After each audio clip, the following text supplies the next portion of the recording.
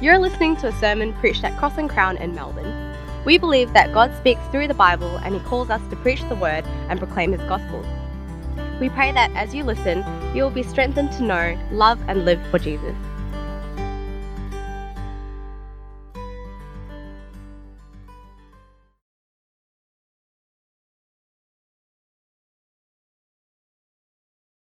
Man, that's a ripper of a passage, isn't it? I'm grateful for the opportunity to preach from here. I've noticed one thing, that if you want to really stump a Christian, right, really get them stopped in their tracks and uncomfortable, ask a question about the Old Testament.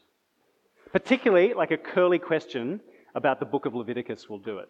I was listening to a podcast by some comedians of mine that were the comedians that I follow, rather. They're not my comedians. I'm not that wealthy that I can employ court jesters. No, they were at the Melbourne International Comedy Festival. I was listening to a podcast they're on, and they made a bit of a joke about Israel Folau. I don't know if you're kind of rugby people. Any rugby people here? A few. But you know who he is. Anyway, they make a joke about him because he'd come out rather publicly and spoken into the gay marriage debate. Now, I don't mean to get into all that, whatever your kind of position is on that, and his comments there. But what was interesting to me is that they'd done their research, and so they pointed out that Israel was quoting from Leviticus chapter 18 in order to put forward a pretty standard Christian understanding of human sexuality. They said, aha, obviously Israel hasn't read to chapter 19, because in chapter 19 it says you shouldn't get tattoos. And if you know anything about Israel Folau, he's got a couple of tattoos. They gotcha. I thought, this is not a new line of critique or a new line of argument. I remember watching some other comedians, actually. I don't know what it is about comedians and Christians. They found the Anglican Archbishop. Now, I'm Anglican. I realise I'm sort of, you might not be familiar with that tradition. The Archbishop is the person that Anglicans get together every few years to elect to go out and get crucified by the media on our behalf. Okay, so that's how it works in the Anglicans. I don't know what you guys do here. Maybe that's Adam's job. I don't know. Anyway, so we elect this Archbishop, and the ABC comedians came up and got him with a microphone and the camera crew after service. He said, Archbishop, we've been reading the Bible, and we're a little bit confused about what bits we should be keeping. Because do you believe, for instance, Archbishop, that we should be stoning to death people who work on the Sabbath? Or do you believe, Archbishop, that if somebody eats pork, they should be cast out of the community? What about killing the disobedient children? It certainly would deal with some of our teenage problems, wouldn't it? But Archbishop, I can't help but notice you too, you have glasses on. And in Leviticus it says that someone with a defect of sight cannot enter the temple of God. And yet here you are at church. Can you explain, Archbishop? In fact, Archbishop, he's looking pretty uncomfortable at this point. Archbishop, would it be possible for the Anglican Church to put out an edition of the Bible with the bits you still believe highlighted? Just so we can know. It's a bit tricky for us to know which bits we're meant to keep and which bits we're not. Now, I don't know if you've come across this particular line of questioning. Maybe you've had this particular line of questioning. Hang on, how come I can eat, shellfish and pork, and yet probably murder's not a good idea from the Old Testament law? What's the deal with Christians and following Jesus and keeping the Old Testament law? Now, actually, it turns out, great to get your Bibles open as we look at this passage. It turns out that this misunderstanding about what Christians believe about the Old Testament law, that is the law of Moses, Torah, Genesis, Exodus, Leviticus, all that, the misunderstanding about Christians and the law actually goes back to Jesus himself. Because in the passage today, I don't know if you noticed, we're going to particularly focus from verse 17. The passage focuses on some people who had a fundamental misunderstanding about Jesus and the law of Moses. And so we'll pick it up here. Some context, Jesus is at the peak of his fame. People are coming to him to hear from him. And people are being saved, and he's becoming an overnight sensation, doing miracles, and people have come to listen. But he's also attracted some enemies because they're jealous, basically.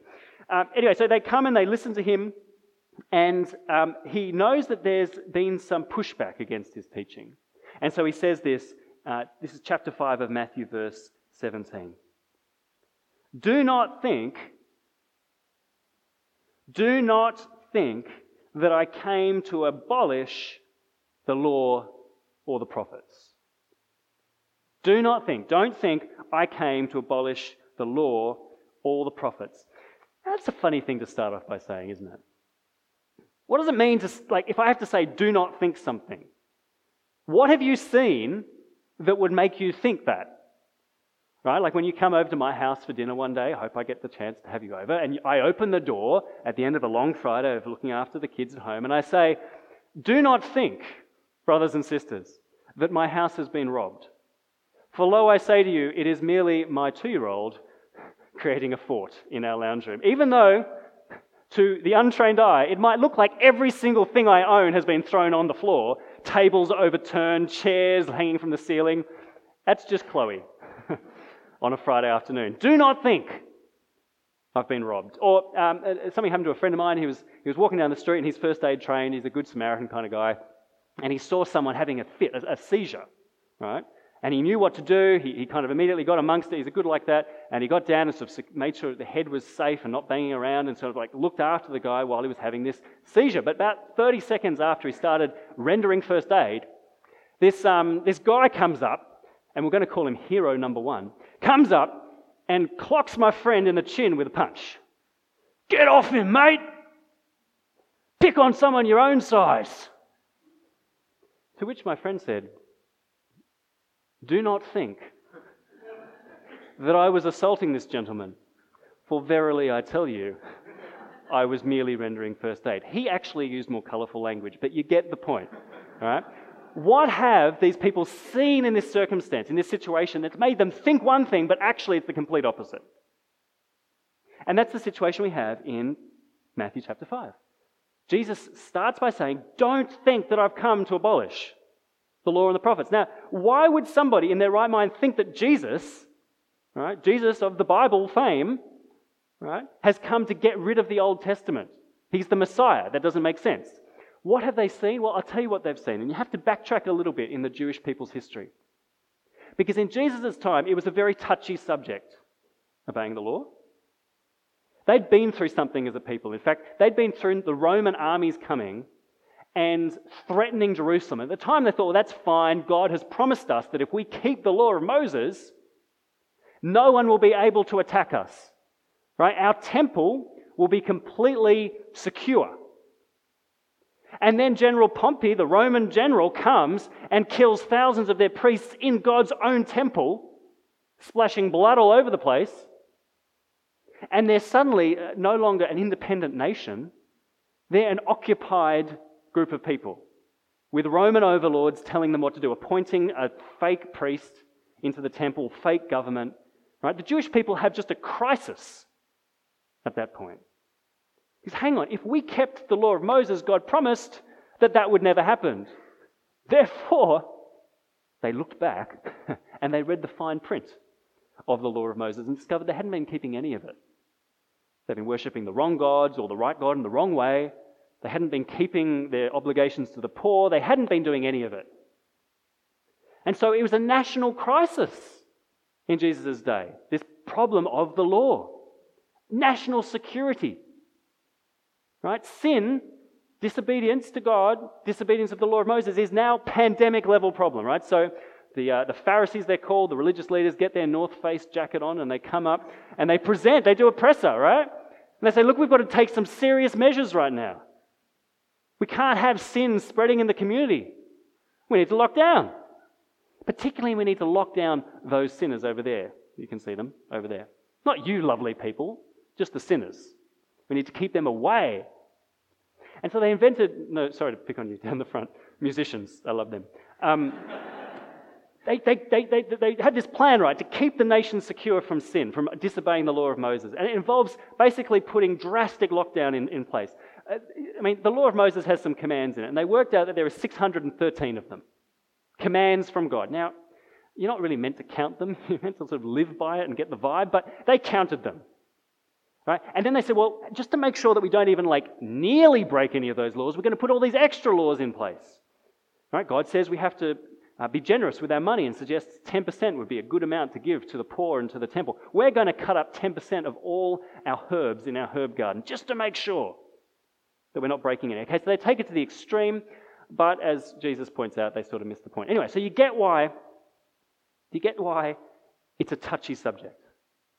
Jesus comes along and starts hanging out with sinners, with the musicians, the sinners.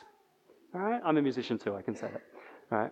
But you've got to think from their point of view. Jesus starts hanging out with sinful people. Now we know, Jesus knows, that the religious people are just as corrupt as the rest, but in their head, Jesus is hanging out with really sinful people. In their head, Jesus is not keeping the law. Now actually, Jesus never broke any of the law of Moses, but he did break some of the stupid extra laws that they'd put in place. All right, and so they're saying this guy is a threat to national security because he's not on board with our plan to protect the nation against sin and keep the Old Testament law. And so that's why when they start sort of casting shade on Jesus for that, Jesus has to say, don't think that I've come to abolish the law or the prophets. I did not come to abolish them, but to fulfill them. This is verse 17. Now, that needs a little bit of unpacking. What does it mean to abolish versus to fulfill? Right? I like to think of it a little bit like an engagement. Right? I was engaged once, and, spoiler, we got married. That's how sometimes it ends up. All right, so we were engaged, and then we got married. My wife, Steph. Now, I'll tell you what. When we got married, we stopped being engaged. Yeah, you following? This is how it works, at least in Sydney. I don't know how you do it down here. All right, when we got married, we stopped being engaged. But nobody came to me or my wife on our wedding day and said, I'm so sorry, my deepest condolences for the abolishment of your engagement. All right, you don't say that to a bride on her wedding day. Why? Well, because the engagement is meant to lead to a marriage. That's the point. It hasn't abolished the engagement. It's, what would be a good word here? Fulfilled. You get the point, right? The engagement ends up in the wedding, and just because the engagement's over doesn't mean you're meant to be sad about it. It's the point. And Jesus is saying the idea of Jesus abolishing the Old Testament is just as ludicrous. He's the whole point of the Old Testament. All the promises of God come to their conclusion in Jesus. The whole story of the Old Testament is setting up the need for Jesus to come and die. The sacrificial system teaches us that sin is very, very dear, very, very costly indeed. And someone always has to pay when a serious wrong is forgiven. And normally in blood. Right? That is fulfilled in Jesus, who offers his own body on the cross as a sacrifice. The Old Testament teaches us how we're meant to live and how God made us and what the point of life was and how badly we as humans stuffed that up, hence the need for a Saviour because we couldn't do it ourselves. And you see, when Jesus comes along, he's saying, I'm not abolishing that stuff, I'm the point of that stuff. Do not think I've come to abolish the law and the prophets. That is, Moses to Malachi, the whole Old Testament. I've come to fulfill it. Right? Everything that it was looking forward to comes to completion in Jesus. And he gives the ultimate interpretation of the Old Testament. He shows what it was always pointing to. And in fact, if you read ahead, we had a little bit of the Sermon on the Mount read there. Thank you so much for all those verses. He goes through, and you'll hear him go through a bunch of, you've heard it said, do not murder, do not commit adultery, and so on. He goes through the law of Moses and explains what that was always meant to be saying. So Jesus interprets the Old Testament for us, shows the life that it lays out and how good that life is and how life was always meant to be. But he also fulfills it by being the sacrifice that pays for our breaking of that law. You see, it's really very important. If you want to be a Christian, you need to pay attention to the Old Testament. A lot of people say, well, why bother? Why bother? It's all weird, hard. And it is weird and hard. I study it for a living and I can confirm it is weird and hard. All right. So do you have to bother reading the Old Testament? Well, that's simple, I say. That depends whether you want to be a Christian or not. Right? Because Jesus says, if you want to understand me, you have to understand the Old Testament, and vice versa. Right? Jesus preaches from the Old Testament when he gives his Sermon on the Mount. If you want to understand what he's talking about, why he had to die, what his death means, how to live life, you need to look at the Old Testament. So don't let anyone tell you that it's too hard or too weird. It's good weird, good hard. Like traveling to another country. What we learn from the Old Testament is, one thing we learn from the Old Testament is, when I say, I forgive you, it doesn't mean, that didn't matter. Right? When Jesus says to you, Adam, I forgive you, Jesus is not saying, it didn't matter. The Old Testament teaches us that forgiveness is costly. It's serious. And it's paid for in Jesus' blood. For truly I tell you, until heaven and earth pass away, not the smallest letter or one stroke of a letter will pass away from the law until all things are accomplished. Just think about that for a second. Not one iota. He's actually talking in Aramaic. Not one yod, the smallest Hebrew or Aramaic letter. It's just like a dink. I could teach you to do it right now. Just go like that. Dink. Or not. If you go on, do it with me. Just a little yod. Tiny little, you just have to go like dink. Yeah. The smallest Hebrew character. And what Jesus is saying, and the other one, the other one he mentions is like the little flourish you do at the end of Times New Roman, just like the T's that get a little fancy in Times New Roman, right? He's saying the smallest part of the Old Testament will not pass away. In fact, heaven and earth will pass away before that becomes irrelevant or out of date. Now just think about it. When long after, our sun has been swallowed up by a big black hole and the stars have faded and the earth is no longer a place you can live, the Old Testament will still be alive, living, active, relevant to you. That's a big call. That's one Jesus is happy to make. Therefore, whoever breaks one of the least of these commands and teaches others to do the same will be called least in the kingdom of heaven. But whoever does and teaches these commands will be called great in the kingdom of heaven. All right, so depending on your translation here, it says, often says breaks, which is true. It's a fine translation, but it gives you the sense of, it sounds like what Jesus is saying is if you break any of the laws in the sense of like you don't do them right, all right, you accidentally, murder someone, then you're going to be least in the kingdom. That's not what he's talking about. He's talking about someone who comes along and says, do you know what, that whole murder thing doesn't apply to Christians anymore. We can do whatever we want. Right? He's talking about someone who's just throwing out the entire law, saying we don't have to obey any of those commands anymore. And he's saying, you do that. If you say that law doesn't matter, then you are least in the kingdom of heaven. And that's not a good thing. Let's be clear. We want to be in the kingdom of heaven. We don't want to be least in the kingdom of heaven at all. But whoever does and teaches these commands will be called great in the kingdom of heaven. For I tell you, unless your righteousness surpasses that of the scribes and the Pharisees, that's the North Face jacket guys with the 613 extra commands. All right? Unless you're more righteous than them, you will never get into the kingdom of heaven. Kingdom of heaven, that's like where you want to be, right? That's where God is reigning on earth again. It's not like clouds and cream cheese and harps and angels and stuff. It's like the world the way it should be. Right? No more mourning or tears or death or corruption, but people living as they should.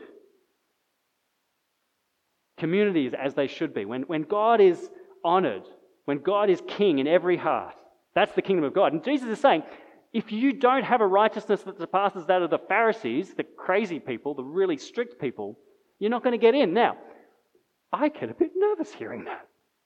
Don't you? Right, because that's uncomfortable to hear. And you can imagine people listening to Jesus thinking, well, God, I mean, they're the ones with all the crazy, like, cutting up their herbs to give to the church thing going on. How can we be more righteous than them? Now, what's Jesus saying? He's saying a couple of things, actually. Firstly, he's saying, well, those guys, I mean, I know they make a big show of how, like, religious they are, but they're worse than anyone. Actually, because Jesus knows what's going on with them. They make a big show of being the religious people. But do you know what? You can be religious and upstanding and an awful person. Right? Maybe you don't know that yet.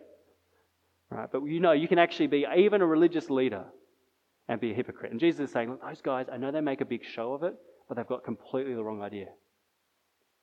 And in fact, sometimes the prostitutes and the outcasts and the people who are not well liked in the community, the people Jesus has been hanging around with, sometimes actually they're closer to God because they know that they're in trouble. They know they need help.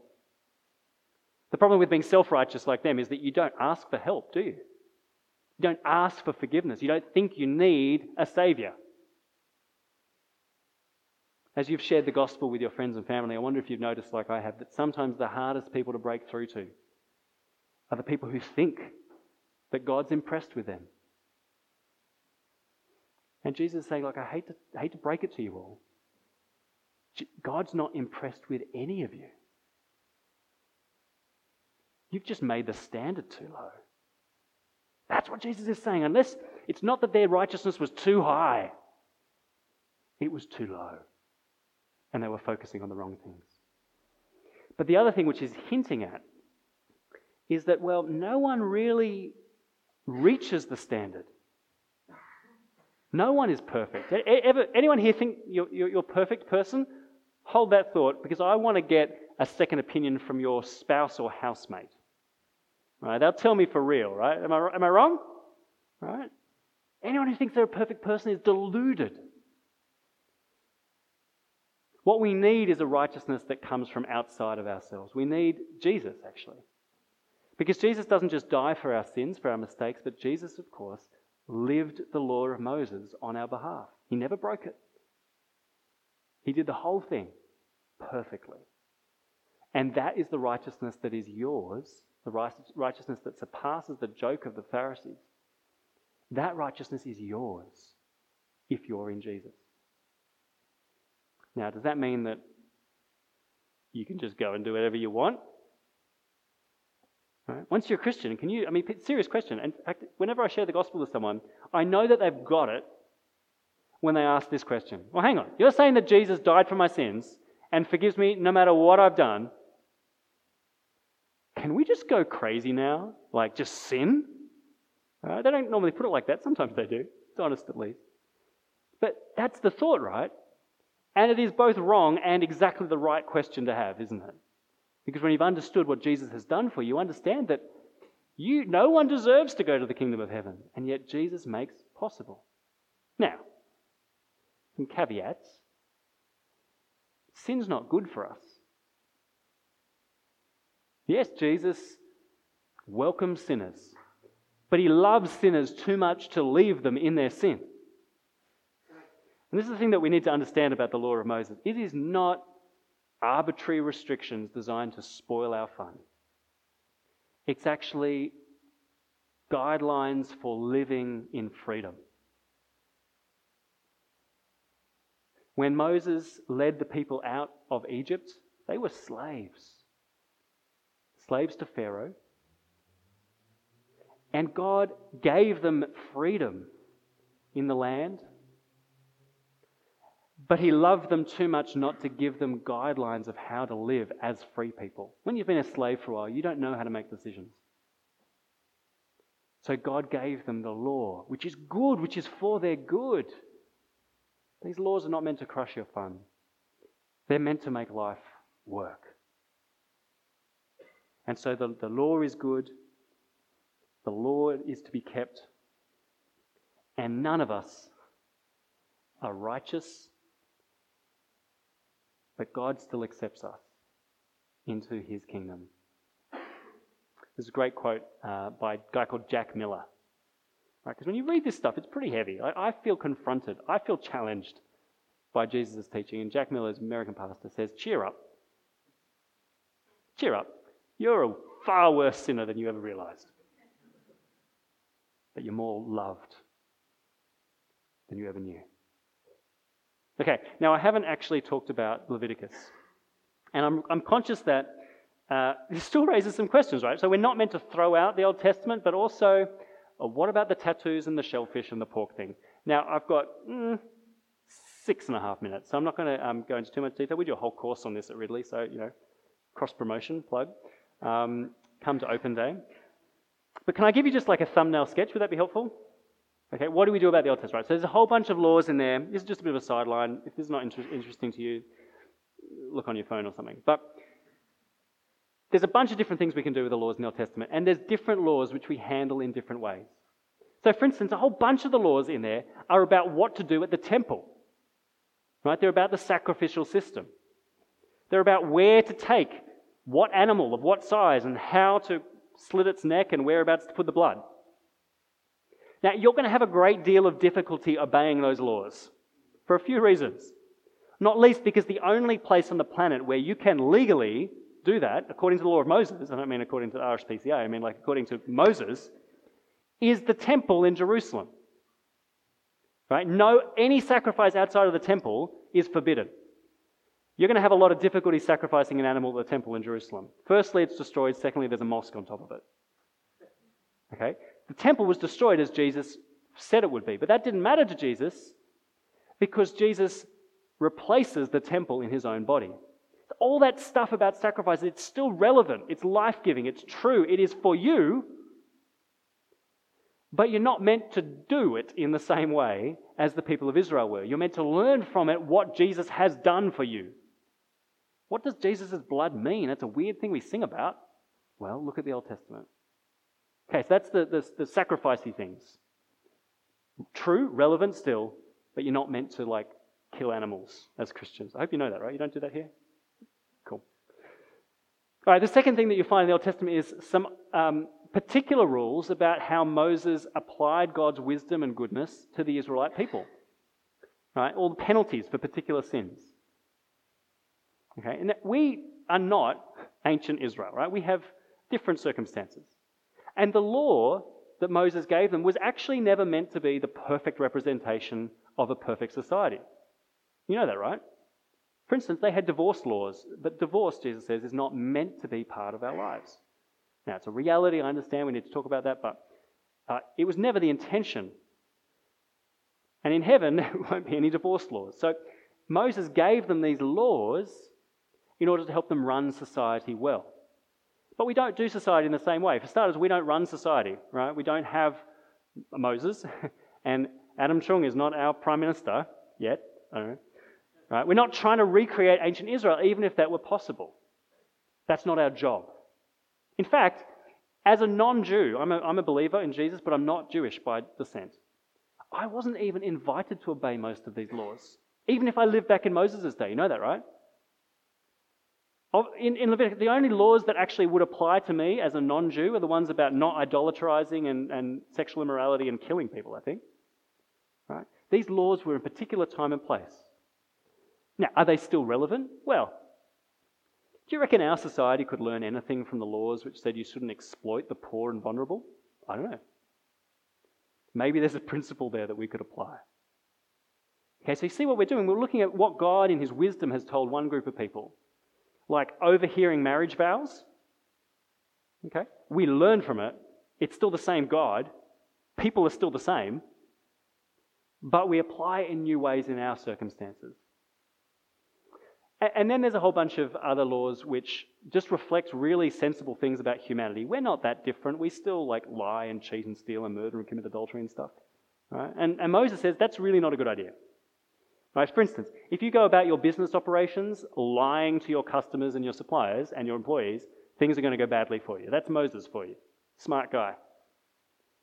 Now, thankfully, we don't have the same laws literally, right? So the law against adultery, right? That doesn't apply to me. You know that, don't you? It doesn't apply to you either. Is this a surprise to you?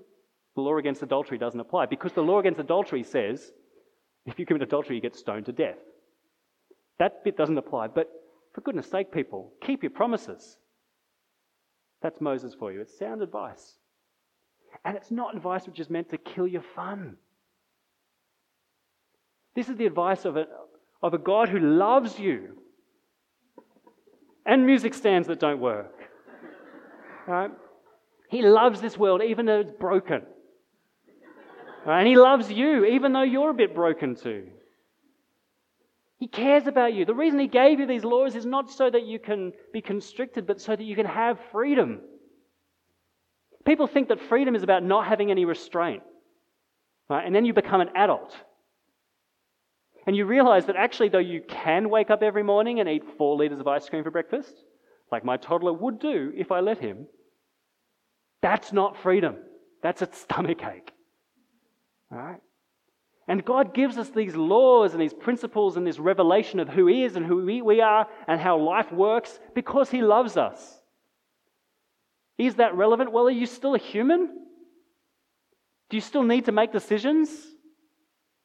Do your actions have consequences in your life? If yes, then the law of Moses is still relevant to you. Freedom is not just about being free from restraint. It's about being free to do something, to live. I saw a movie during lockdown. A lot of people during lockdown saw... I watched sad movies. That's kind of how I spent a lot of the time. I don't know about you. I saw this movie, which I stress, I'm not recommending this movie. It's a very sad movie from the 90s by a director called Ang Lee. Ang Lee, amazing director. And it's probably one of the most honest Hollywood portrayals of the sexual revolution. And I'm going to describe the movie. I'm not recommending you see it. It's a bit depressing and quite explicit. But it's truthful. It's set in the 1970s. Nixon is going through Watergate or whatever. And they're in a town called New Canaan, which I think is brilliant for what's about to happen. Because here they are, and the adults, a friend of mine explained the movie, basically the adults behave like children, and the children try to behave like adults, but they have no guidance, so it all goes bad. Right? Grown-ups are trying to deal with their emotional issues by shoplifting and sleeping in the wrong beds with the wrong people. The children are trying to explore drugs and sexuality, but with no guidance from their parents. And it all culminates on this icy night. It's called the Ice Storm. The movie's called Ice Storm. And it culminates on this night when the adults all go off to a dinner party, one of those sleazy 1970s inventions where the adults leave the men leave their car keys in a bowl at the door and the women have a lucky dip for which man they'll go home with. It's off. But their children, while they're doing this and in this sort of depraved dinner party, the children are out in the night as an ice storm is brewing, trying to discover how to live.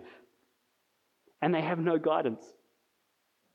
Their models and their parents are just awful. They have nothing to say. They try to have that chat, the chat that your parents have with you about the birds and the bees, and their parents have nothing. Because they're sleeping with the wrong people and don't know what to say about drugs and the rest of it. And it's tragic because in the light of day, after that storm, it's a metaphor, after that storm, the parents wake up, passed out in bathrooms and crying because they've just slept with their next door neighbour and it hasn't solved any problems, surprise, surprise. And the children have been roaming the streets looking for how to live. And the saddest moment in the movie is as this father weeps over the lifeless body of his son who's not passed through the night unscathed. And this is the situation when we don't have guidance for how to live in freedom. And God loves us too much to leave us there. So I encourage you, I challenge you, I invite you to take that plane ride, the only plane ride we can take right now, to the Old Testament, to the law of Moses, to read how life is meant to work. And you have to stick around a while and you have to kind of get used to the strange customs and the food's a bit funny and they drive on the wrong side of the road and all that. But in there you find the words of a father who cares for you, who wants your relationships to be good. Do not think for a second that Jesus came to abolish the law and the prophets. He didn't come to abolish them, but to fulfill them. And we are better off for that. Shall I pray? Why don't I pray? Almighty God, thank you that you love us and you love us too much to leave us on our own. You love us too much to leave us without guidance. without direction, without principles, without a sense of how you've made us and how our relationships work and what we need to flourish. Thank you for Moses and the revelation you gave his people about you, about us, about how life works. And I pray that we would be good travellers to the Old Testament lands, that we would pick up and learn, and that we would be better off for it. We're sorry for the times that we've fallen short. We ask that you would forgive us in Jesus' name, who came to fulfill the law and prophets. Amen.